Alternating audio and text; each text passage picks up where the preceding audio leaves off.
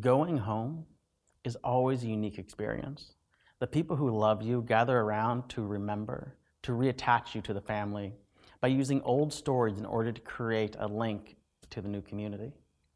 Yet, when someone tells your story, you realize that you've been typecast, trapped, framed in an old narrative which may not represent who you've become.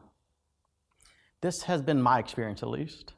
It's like I'm fighting with a beta version of myself, and I'm waiting for it to update with the family. However, as long as someone else is telling the story, it is difficult to adjust the narrative.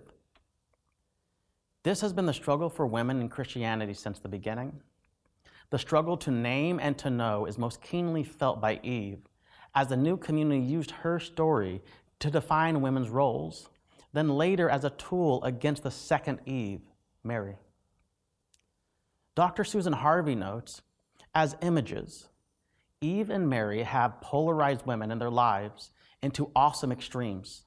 Worse yet, they have successfully affected the polarization in secular as well as religious life.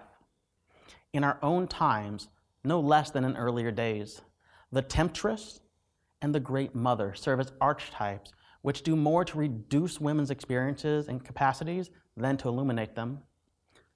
Forcing women into a false dichotomy means the depth of their experience is erased. As the women are looking into the icons of Eve and Mary, Eve is moved from mother of all living to a functional tool. And this is witnessed in the Christian tradition's use of her story to consolidate power underneath men. In 1 Timothy 2:11, the author says, "I do not permit a woman to teach or to assume authority over a man. She must be quiet. For Adam was formed first, then Eve. And Adam was not the one deceived. It was the woman who was deceived and became a sinner." In a moment, we're going to enter into the text of Genesis, where we will witness how 1 Timothy purposely misread Eve's story in order to subordinate the daughters of Eve around him. Following 1 Timothy's lead, the age of the church fathers exploited Eve's story even further. Tertullian crystallized the early church's treatment of women through Eve in the early 3rd century, calling her the devil's gateway and identifying her with every woman. Eve became the temptress, the destroyer of creation. Thus arrayed, she validated and justified a view of women that the Christian message in its simplicity would have undermined. As we see in this version of the story, Eve, and therefore women, do not have agency. Rather, they are flexibly adapted to the needs of patriarchy. Quoting Judith Butler, she says, "Women are written in the negative. They are whatever man is not, or whatever men need at the time." Now, if you're thinking, that's why I walked away from religion, or that is why I hate the Bible, it is completely understandable. But give me a moment to be able to listen to the women who have dedicated their lives in order to give Eve a second chance to share her wisdom. She has been framed by patriarchal voices, by men saying what her story can mean. But if we can listen to Catherine Keller, a daughter of Eve, we are offered a way towards wisdom in the Genesis account. She says, while critically engaging history and scripture to begin a project of constructive theology, I want us to hear into its own speech the muted utterance of the next verse, the verse of chaos. A theology of becoming can hardly go back to the Bible, competing for the changeless authority of origin. It may, however, solicit the chaotic multiplicity of biblical writings, genres, voices, and potentials to create new endings, because the Bible knows only of the divine formation of the world out of the chaotic something, not creation out of nothing. Therefore, recognizing that it is always a creating from something, in this case, it is out of our received tradition. Let us return to her story, written within the order of patriarchy, to find the subversive notes the scribes who added a touch of chaos brought to life. But first, a note about Eve's true name, Lady Wisdom. Proverbs 3:18 says, "Wisdom is a tree of life to those who take hold of her." And in Proverbs 31, it says, "She is clothed with strength and dignity. She speaks with wisdom, and faithful instruction is on her tongue." We can see that the story of Eve about the woman who took fruit from a tree is a story of wisdom in the pursuit of life. And so if we listen closely, we will hear that she is clothed with strength and dignity. Entering into the text in Genesis 2:18 says, "It is not good for the human to be alone." And this is a shocking announcement because it follows 5 counts of God declaring it is good, ending with a Sabbath to enjoy what he has done. Then a final declaration as God surveys all that he has created, looks, resting, and says, "It is very good." But what is good? It is good is a statement of purpose, of ability. It could be translated, it is ready for life. So when God says it is not good, it is God recognizing that Adam alone is not ready to engage life. God follows in 2:18, saying, "I shall make him a sustainer beside him." Normally you might hear the word here, helpmate or partner. But as Robert Alter points out, that help is too weak because it suggests a mere auxiliary function, whereas the term being translated elsewhere connotes active intervention on behalf of someone, especially in a military context as often it is in Psalms. So the 14 uses of sustainer are all references of a stronger one rescuing, most of the time speaking of God, which means this epithet, this naming that God does for Eve, is God seeing the unbridled strength of the woman to come. Keeping in line with all of Genesis, the second born, the second created, carries the future hope. Adam sees and celebrates Eve, saying, because of this, a man will leave father and mother to cling to his wife, becoming one. This announcement foreshadows what is to come. Now that there is the possibility of tov, the possibility of good, where life can be lived, they will have to leave their origin, Eden, to continue.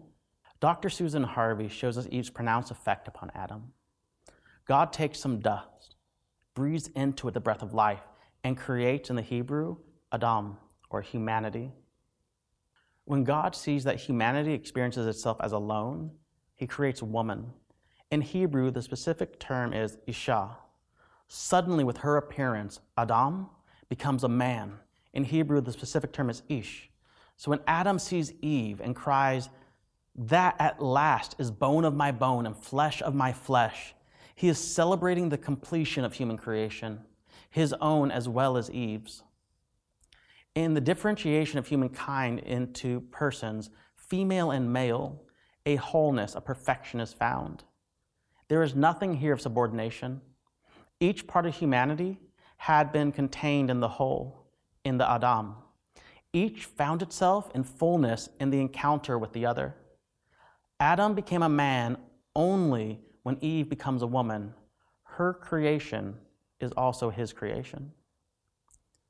And then the newly created, those without any life to draw wisdom from, are now left by themselves to wander the garden and experiencing each other as mutually created. It says that they were naked and unashamed while being watched by a cunning serpent. Naked and cunning are the same word, separated by a single vowel, setting up irony within the story. The irony of a caring God who leaves the naive creation being watched by a figure skilled in deception. Entering chapter 3, Eve is the primary voice, while the serpent speaks with plural pronouns. That hints at us that Adam is standing passively by Eve because she is the sustainer, the one who rescues. And it's noted by Spicer that when the snake speaks, it is better understood as the beginning of a false statement. So Eve isn't waiting for the end of the question. She abruptly interjects and says, "You must not eat, and you must not touch the forbidden fruit." Now, God had told Adam alone that you must not eat. But we do not know where the expansion comes from. Most assume Eve and blame her. But since Adam standing near doesn't correct, I think it was Adam, the one who never thinks for himself. He simply expands the prohibition. And we can even see this characteristic when God shows up and he says, "Adam, where are you?" And they are hiding and coming out, says, "What has happened?" Adam blames while Eve speaks plainly. Adam lets go of any responsibility for her actions.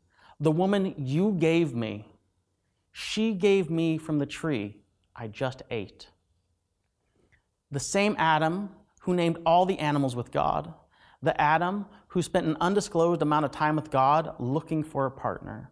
Adam, the one in charge, because when God comes on the scene, it says that he called to the man, "Where are you?" Adam, who shows when conflicts arise, those in power whose apathy and silence drove the conflict that we're in, will finally speak in order to find a scapegoat. Eve, in contrast, owns her world. She could have spoken against Adam, pointed to his lack, to his silence, but she owned her own pursuit of wisdom. Standing before God, and she said, "I was deceived, and I acted." Here we witness her strength, even before God, to become the sustainer, the strong protector. Which brings us to the final chapter of Eve's story, the curse. Throughout Genesis, the second, as I said, is preferred to the first. It wasn't Ishmael, but Isaac. It wasn't Esau, but Jacob.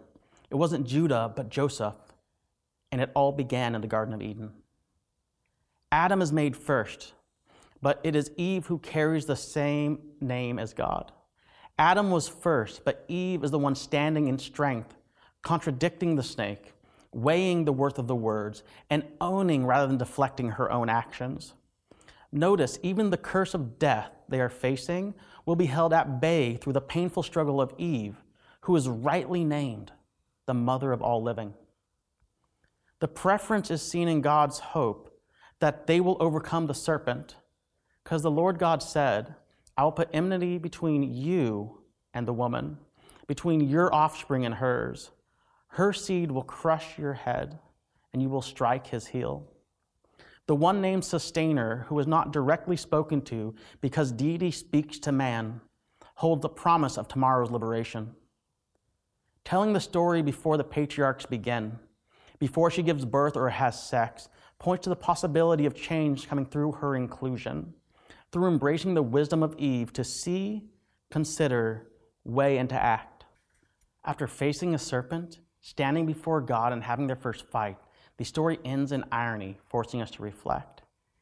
Eve, sitting under the curse of death, celebrates life with the help of the Lord. She says, "I have brought forth my first son." Then we notice that those made in the image of God, which was a reason to celebrate, are now exiled because they have become like God, knowing good and evil. Discerning between good and evil is the Hebrew Bible's way of speaking about obtaining wisdom. Those made in the image of God are banished for being able to start discerning. Let us return to her story, written within the order of patriarchy. To fulfill God's call to be fruitful and multiply was impossible before the fruit. Dr. Carolyn Sharp notes that Genesis 1-4 yields an ironic insight. The desire for knowledge is what creates the necessary differentiation that shapes human culture, including human response to the divine for good and ill. Adam and Eve do not procreate until they have eaten of the fruit of the tree of the knowledge of good and evil, and gain wisdom to perceive the differences. Commentators have long suggested that humankind would not have spread over the whole earth if the fruit of the tree had not opened Adam's and Eve's eyes to the difference of the other, a difference that compelled touch, exploration, response, and gasps of delight. As her story comes to an end and we enter into the world east of Eden that we all know, let Eve remind us that in the pursuit of wisdom, we will make mistakes, but be brave enough to own them rather than to deflect onto others. But after mistakes, after missteps and accidents, there will always be a cause to celebrate life. Let us honor Eve's courage by creating room to hear her voice in the daughters of Eve, creating space for them to share the wisdom of their own stories. In this way, we will actively trust in the hope of God, who saw liberation in her descendants, those who will crush the head of the serpent. I want to leave you with a blessing from the Great Mother. We lift you up so your soul can be seen by Mother Mercy. She who checks doorways, sees through cracks and into corners where souls often hide, seeking refuge.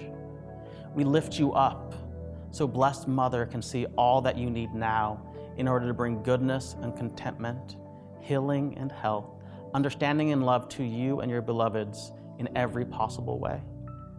We lift you up because you were knitted up in your earthly mother's womb by one greater, not only born already blessed, but born as a blessing on us all. Do not forget this, for we have not forgotten you, and neither and never has your great mother. Let you walk now forward into this day, both deeply blessed and blessing others, with the magnitude of our Holy Mother's love.